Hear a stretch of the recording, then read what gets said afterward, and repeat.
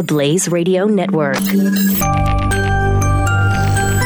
On demand. You're listening to Pure Opelka. I don't know if you know what's going on. I don't know if you've heard this story, but there are teachers who are now performing monthly mental health exams on your child or your grandchild.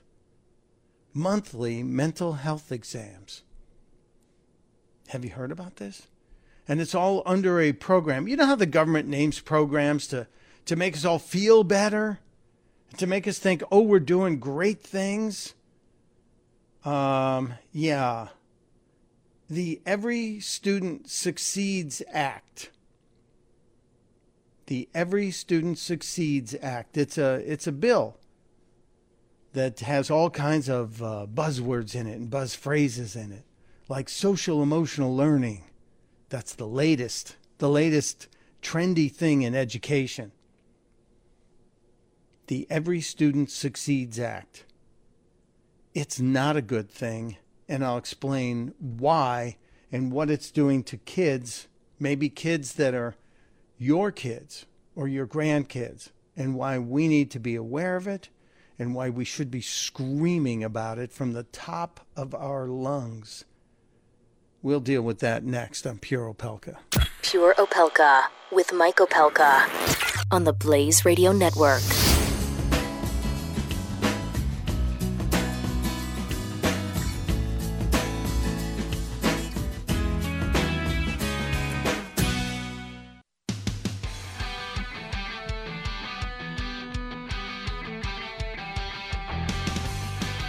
You're listening to Pure Opelka with Mike Opelka on the Blaze Radio Network.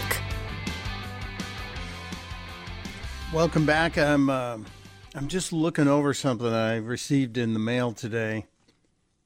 The fake news, real news game. We'll have to look into this. This looks interesting. The fake news, real news game. That might be something we could play on the show here.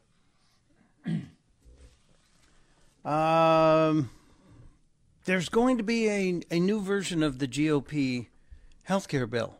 Oh, seriously. There is. I'm sure any minute now. Stop it. You're going to put me to sleep. You're not serious. You're really not serious. If you were serious, you would have had this done. This is so much irritation. All right, getting back to my story. I was talking about education. Now, do you remember No Child Left Behind? No Child Left Behind was scrapped, was destroyed, was put out to pasture at the end of last year. One of those things President Obama said, "Yay, we've done something really cool here," which always makes me nervous. And the president signed a new law that bumped No Child Left Behind and reportedly returned control of education policy decisions back to the states. And it was the Every Student Succeeds Act, ESSA. You know, we've got all these clever names, but we never actually come up with the right policy in my mind. Obama sold this to us as he was signing it. So, you know, we're going to get rid of unnecessary standardized testing. We're going to reduce federal mandates. We're going to give children access to high-quality preschool programs. And the minute the president, Obama, would say anything about returning control back to the local schools and reducing federal mandates, I immediately think, what have you done with the socialist? Where have you put Obama? But no, they tried to sell it to us, saying that the No Child Left Behind was the problem when we needed to put in ESSA, Every Student Succeeds. Arnie Duncan was talking about the great flexibility to find the best local solutions while ensuring that students are making progress. And the whole time I'm thinking, all right, where is it? Where is it? Where is that? Look for the hand behind the back that's got that sledgehammer that's going to hit us all in the head. Well, now it's showing up. Now, yeah, we had too much testing in the schools. That's what, the Common Core and some of these other things. In Texas, it was known as C-Scope. Common Core was one of those things that just tested kids to death. It was making kids into testing machines. And it really was incredibly horrible. It was not good for us.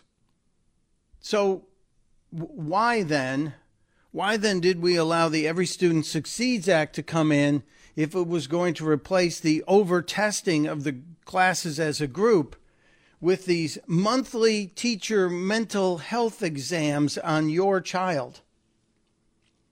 Think about it. The story was covered in the Wall Street Journal by Dr. Ada Sorundolo. And they're just starting to understand what happened when we enacted this Every Student Succeeds Act and started putting in social, emotional learning. And every month, according to the requirements of the ESSA, these are paperwork requirements for the teachers. Every single month, a teacher must answer 72 questions about each of the students in her class. Think about that. Think about what we're asking teachers to do. We're not asking teachers to teach. Now we're asking teachers to basically analyze the students. We're putting these teachers into a place that most of them are not trained to be. The teacher must assess whether the student, and this is how it is written in the paperwork, quote, carries himself with confidence. And we're talking about kindergartners. We're talking about first graders. And asking if they, quote, cope well with insults and mean comments, close quote. Interesting reality to address on a day that we're dealing with the president and a morning show host on TV sniping back and forth with each other. This is a concern. If you live in a state that has ESSA, your child's mental health is being checked, assessed every single month by someone who is not a professional in this area, who is not doing this in a clinical situation. And guess what? Because it's not a medical clinic and this person is not a medical professional, guess what else that means? That information, those 72 monthly questions answered by your child's teacher, are now open to everybody. They're not protected by HIPAA laws. The school district can share that assessment with anyone, basically. And the parents, guess what, Mom and Dad? You're not asked to give your permission before this is administered. And you don't have any say over where those records go once they're obtained. Anyone else nervous? ESSA, the Every Student Succeeds Act. And this is a replacement for No Child Left Behind that is now pushing its invasive analysis and mental health exams of your kids, your grandkids, your nieces and nephews under the guise of helping. And unless your child, your kindergarten kid, your kid in kindergarten or first grade or grammar school, unless that kid has a licensed psychotherapist or psychologist teaching them what's happening here, what's happening in the classrooms are federally required mental health exams in great detail, 72 questions each month. And let's just think about that. Think about the mountain of paperwork that's going on. The mountain of government information that is being culled from kids all over the country. I will tweet out a link to whether or not your state has this invasive program inside of it.